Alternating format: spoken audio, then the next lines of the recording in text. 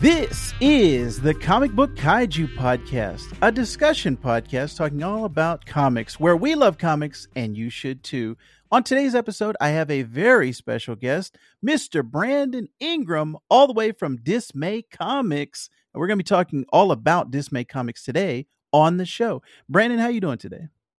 Doing pretty good. Thanks for having me. Excellent. Thank you for joining me. And I want to let everybody know that they can find Dismay Comics. All the links are going to be in our show notes, Facebook, Instagram, and Patreon, which we're going to be talking about a little bit later. But before we begin, I wanted to tell everybody about Magic Mind, which is a productivity drink that I've been drinking. Magic Mind, right now, they're doing a campaign called 14 Days of Magic, hashtag 14 Days of Magic, where it's all about change and how you're going to do a better, productive self. So for me, I've been trying to eat better, been trying to walk more, just trying to be healthier overall in general. Brandon, is there anything specifically that you do, being a comics creator, for energy, just kind of like a pick-me-up or productivity boost on your side? I try to, emphasis on try. I try to walk a lot. But yeah, there's always other ways I can get a better energy boost. Yeah. Well, this energy boost that I'm speaking of specifically is Magic Mind. It's got all natural ingredients, very good for you. And right now with this hashtag 14 Days of Magic campaign, our listeners can actually, whatever content that you create with the hashtag 14 Days of Magic, it actually enters you into a contest where you can win a 1 to 3 month subscription of Magic Mind. And all you have to do is just go to the link in our show notes, magicmind.co/14 Days of Magic, and use the discount code Kaiju14. That's KAIJU14. And that'll just enter you in. I will actually select the winner at the end of it, but it's just hashtag 14 Days of Magic. That's all you need. And it's a better, kind of more productive you. So just want to let everybody know that is a thing that they're doing. And actually, Magic Mind is cool because they're donating to the Amazon rainforest, trying to be kind of a healthier planet, healthier body. So I'm digging everything that Magic Mind is doing. I'm also digging everything that Brandon Ingram is doing over at Dismay Comics. And this is the specific comic that we're going to be talking about today, but I'll let Brandon talk about the company in general. But the specific one we're going to be talking about today, Dismay Avenue, issues 1 and 2, which is a psychological horror anthology. 4 different comic artists, 5 psychological and cosmic horror stories, 100 plus pages of pure terror. And we're just coming off Halloween, Brandon. So how did you kind of get started with Dismay Comics? How did what was your Dismay Comics origin story? So kind of the origin story of Dismay Comics was I started as a hobby writing screenplays right out of high school. Like I loved writing screenplays. Entered some into contests. Sometimes there was good results, sometimes not so good results, but I got a lot of feedback, some constructive criticism. And eventually there were a bunch of ideas that I had where I was like, I could make these like short films or as low budget feature length movies, but low budget in the Hollywood sense, because something like my story Gallows Man, like you need like a $500,000 budget on that, which is low for Hollywood, but for little old me, it's like, no, I'm not going to see that type of money. Right. So it was kind of one of those things where it's like, I want to see these creations as well as more creations, more stories that I make. I want to see those in some way and it not be limited as well. Because with a budget or anything, it's limited. Whereas when it comes to making comics and the page and the artwork, the sky's the limit. Really, the page is the limit, but it's limitless basically with what it can look like. Because here's an example: Avengers Endgame, like the last fight scene, awesome fight scene, grand fight scene, probably cost them $50 to $100 million just on that fight scene. Right. The problem is, I still like that fight scene, but 20 years from now, there's going to be people looking back, nitpicking here and there, like, hey, like the CGI doesn't look so good here, that sort of stuff, because CGI just keeps getting better and better and better, where you'll go back and nitpick something that was $50 to $100 million to make that 10-minute scene. Whereas with comics, this type of art form, you don't really see that. It is ultimately like not comparing my comics or comics as a whole to like going in a museum and looking at beautiful art pieces, but right. it's similar to that, Right. to where it will hold up. The stories, the artwork, it will hold up. And it's a lot cheaper than making those big movies. So that's why I eventually got into like not as much film script stuff, but more comic script stuff, making comic scripts and making comics and finding artists on DeviantArt. I haven't used it yet, but Facebook groups are a good way. I found a couple cover artists on Instagram. Oh, nice. And that's kind of how that started. And then once the comics started getting made, it was basically like, okay, well, I need a title for this series. Like, for example, Dismay Avenue. I was like, I need a title for this, like some sort of horror anthology thing. And eventually, 3-4 hours, I eventually came up with Dismay Avenue. And then within like 10 to 15 minutes, I came up with the brand name, the company name, or whatever you want to call it, Dismay Comics, basically pulling a DC Comics, doing the Detective Comics, DC Comics. I did that with Dismay Avenue. Nice. Dismay Avenue, Dismay Comics. And so that's kind of the origin of how Dismay Comics came about. Nice. And right now, like you said, Dismay Avenue is the one that you have your Kickstarter going on right now, right? It just started. Why don't you give us some more details on the Kickstarter so all of our listeners and our watchers can go support you over there? Yeah, so the Kickstarter is for both issues 1 and 2.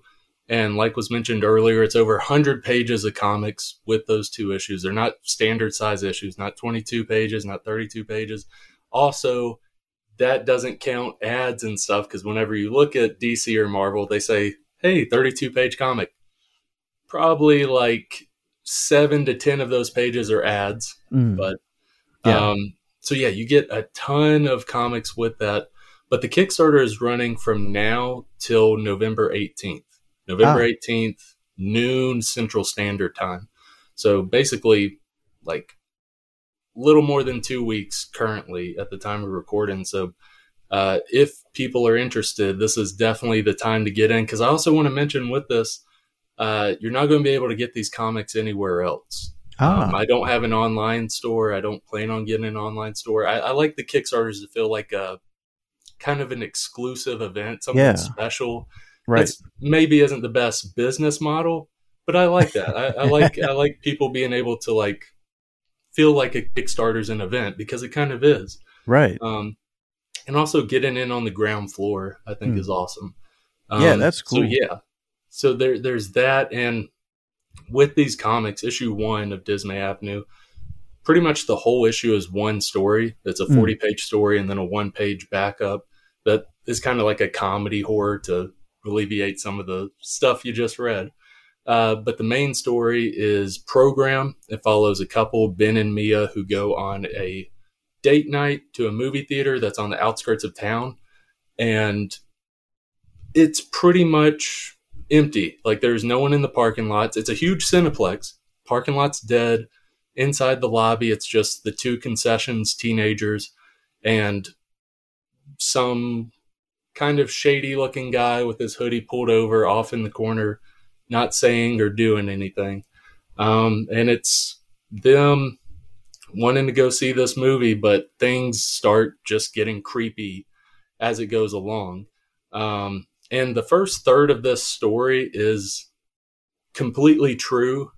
Like, it's a date that I had with a girl. And basically it was just like a what if story, basically. Like, what if it went this direction, this insane psychological horror direction? So I love that story. The artwork is amazing. Jade Sky knocks out of the park. Very much gives that surreal, atmospheric art style, because that's what the story really needs and calls for. So that's issue 1. There's also a 1-page backup in that called Alternate Reality, which is it's almost like a Rick and Morty idea before I knew about Rick and Morty. Pretty much take humans and trees and switch places. So you have sentient trees and you have humans that are basically like non-sentient, like planted in the ground. It's a 5-panel page that is funny and stupid, and I love it. So that one page alleviates some of the creepiness you read in the previous story. So that's issue 1.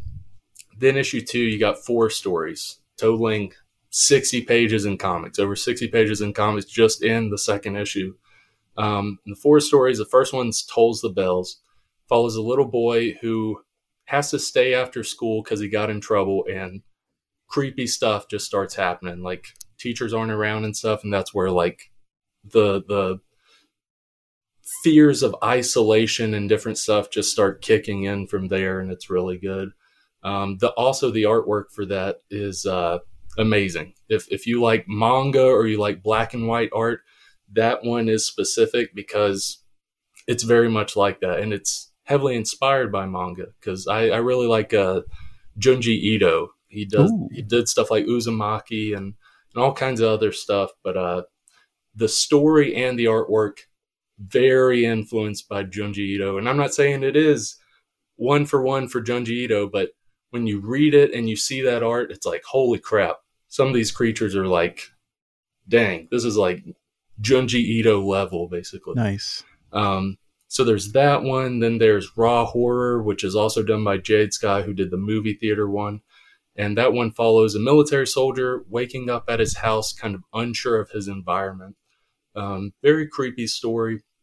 Third story is Destination, follows a little girl going to a thrift shop with her mom, and she finds, as she's wandering around in the thrift shop, because she's like, I want to get out of here. And the mom's like, just go look around. leave me be. Let me look around. Little girl finds this mystical looking like musical triangle, and she finds it and she's like, this is interesting. And when she strikes it, she gets sent to another dimension. Not the Beastie Boys song, not another dimension. Not that. She gets sent to another dimension, and super creepy, all kinds of stuff happens. And each time she strikes it, more and more creepy stuff happens. So that's Destination. And then the last story from issue 2 is Acolyte, which is like a Dr. Seuss type art style. That's something to keep in mind with all of these stories. All are very different, very unique art styles. And Acolyte is very much like a Dr. Seuss type art style because it starts out feeling kind of like a Dr. Seuss story. The main character's name is Mr. Hinklehorn, very much like a Dr. Seuss type name. And Mr. Hinklehorn waking up, going about his day, and you see in his daily life, he just is taking crap from everyone, like at the office, at the store, on his commute back home, all this stuff, all kinds of stuff happens. And all while it's happening, he just keeps a big smile on his face and is just like, thank you, sir, or have a nice day. It's like, something's up with Mr. Hinklehorn. And as the story progresses, you're like, oh, okay. Yeah, something is definitely up with Mr. Hinklehorn. Yeah. And this isn't spoiling anything, but I don't want people to think the obvious. He's not a serial killer. I don't want you to think the obvious route with this. But yeah, so those are the stories within issues 1 and 2. Again, over 100 pages of comics.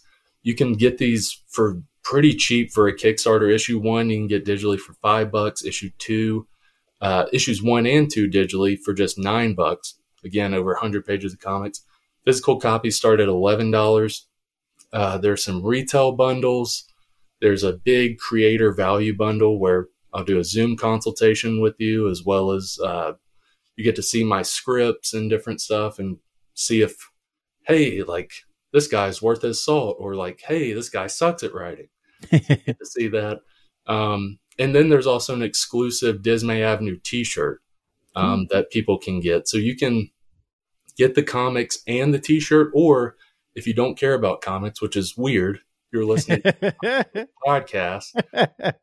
But if for some reason you don't like comics, you can get the t-shirt on its own. Nice. Very nice. And I encourage everyone. I actually got a chance to read both issues of Dismay Avenue, and it's something that I'm not a big horror guy, but I like the Twilight Zone. I like those type Yes. of psychological, like makes you think and like, oh, what if I was in that situation? Not necessarily like, oh, I'm trying to just scare you. So I really enjoyed both issues, and especially the movie theater, like you said, the very first Yeah. issue.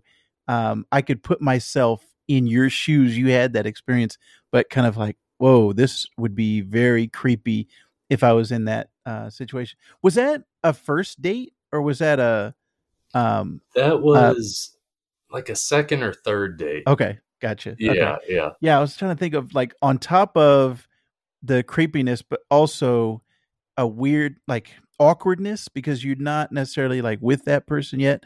So I was thinking kind of like when I first started dating my wife, I kind of put myself in that perspective of, oh, okay, what if I was with her and then these things started happening, and she's very much into horror, true crime, stuff like that. So Yeah. this would be right up her alley. So I actually going to pass this on to her as well. But Awesome. I loved, like I said, that story and the anthology nature of the second one and the Dismay comics in general.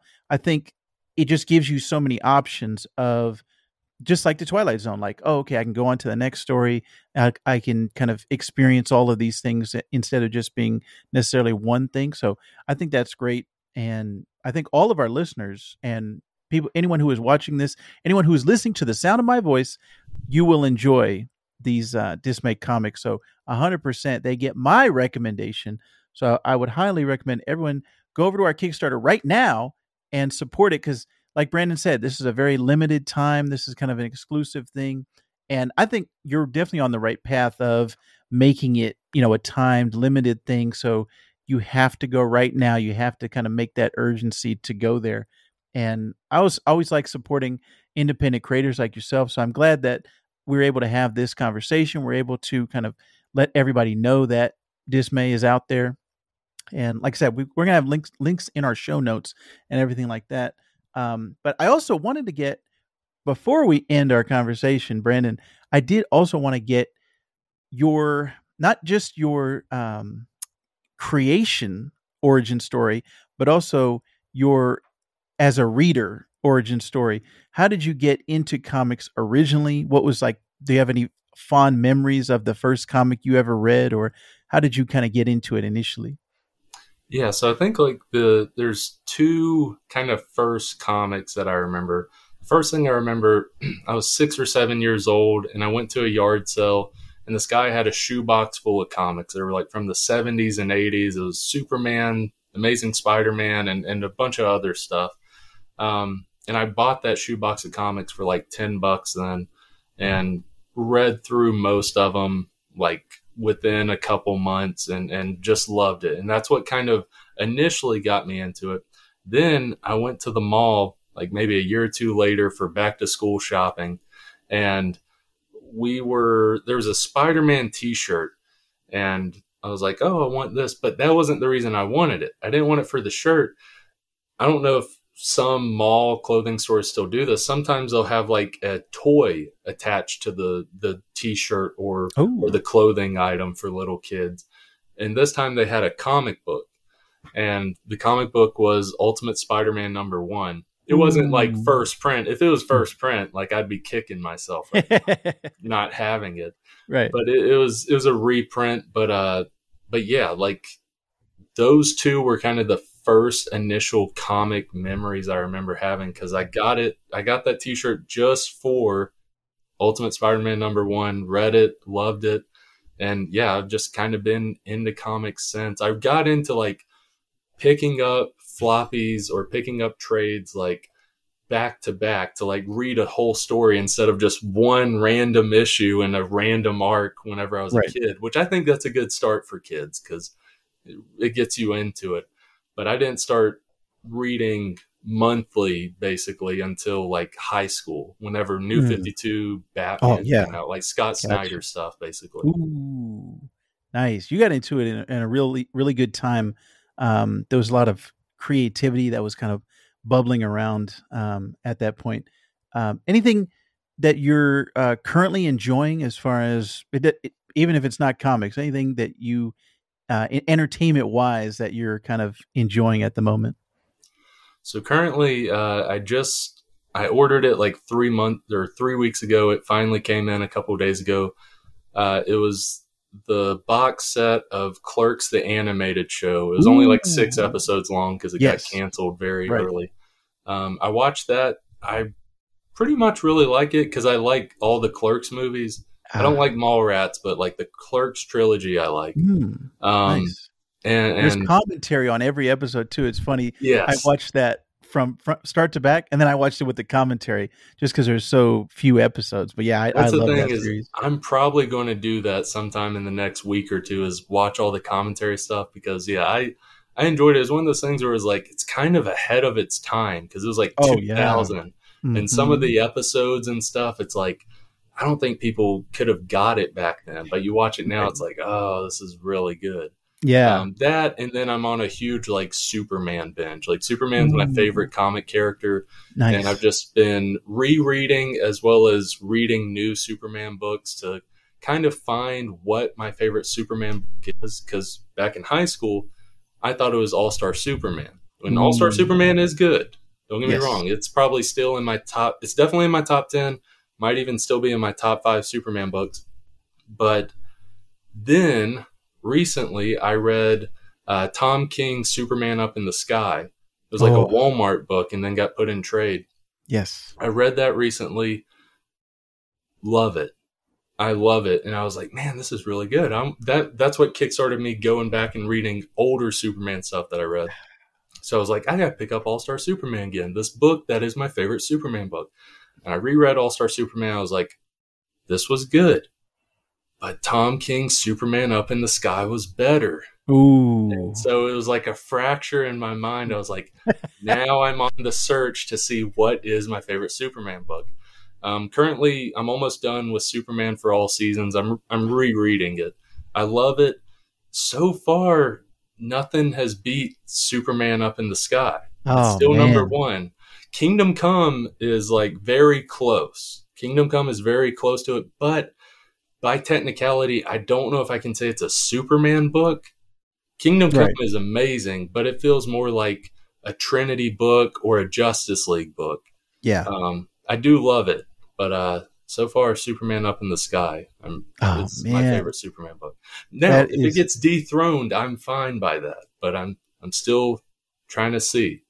Yeah. Actually, you know what? If it does get dethroned, no matter what it is, DM me and I'll have you back on the show and we'll talk about it because I actually really would like to. I also am a huge Superman fan, also a huge Tom King fan. So anything same. he has written, his whole Batman run, like I love everything and everything that he's doing right now that's coming out. Anytime I just see his name, I'm like, all right, I got to pick that up because I'm going to like it no matter what.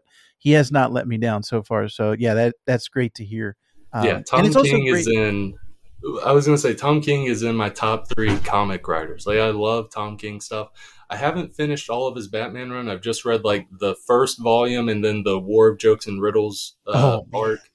So I got to read that. But everything else I've read and I've loved because he is a master. Again, I haven't finished the Batman run, but when it comes to 12-issue maxi series or less, he's a master at it. Like no one has toppled that form. To me, Tom King's the best at it. 100%. His Vision book at Marvel was amazing. Yes. One of my favorite comics of all time.